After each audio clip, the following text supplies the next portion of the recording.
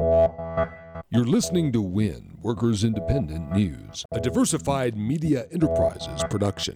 I'm Doug Cunningham. The American Federation of Teachers, labor leaders from other unions, and members of Congress are rallying on Capitol Hill Wednesday to oppose education cuts and efforts to repeal the Affordable Care Act. AFT members and others will lobby members of Congress after the rally. American Federation of Teachers President Randy Weingarten says as her union defends public education from charter school privatization attacks, it's only part of a much bigger David and Goliath struggle over public sector services.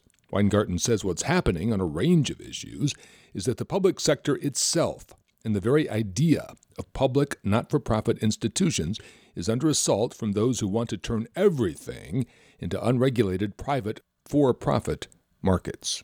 We are in a David versus Goliath struggle with the people who believe that through solidarity and through some social contract that goes back to the founding of America, there are certain things that we do together to make America safe and to increase the quality of life.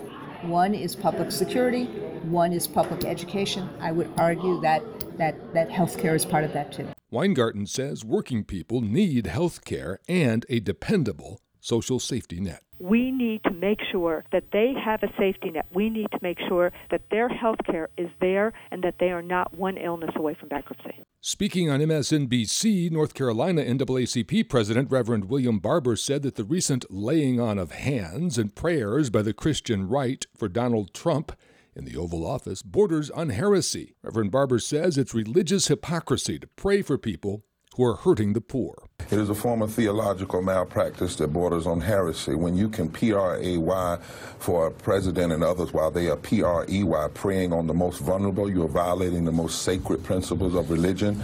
Reverend Barber quoted biblical text to underscore his point. There's a text in Amos chapter 2 that says religious and moral hypocrisy looks like when a nation of political leaders will buy and sell upstanding people, when they will do anything to make money, when they will sell the poor for a pair of shoes, when they will grind the penniless into the dirt and shove the luckless into the ditch and extort from the poor. That's an actual text.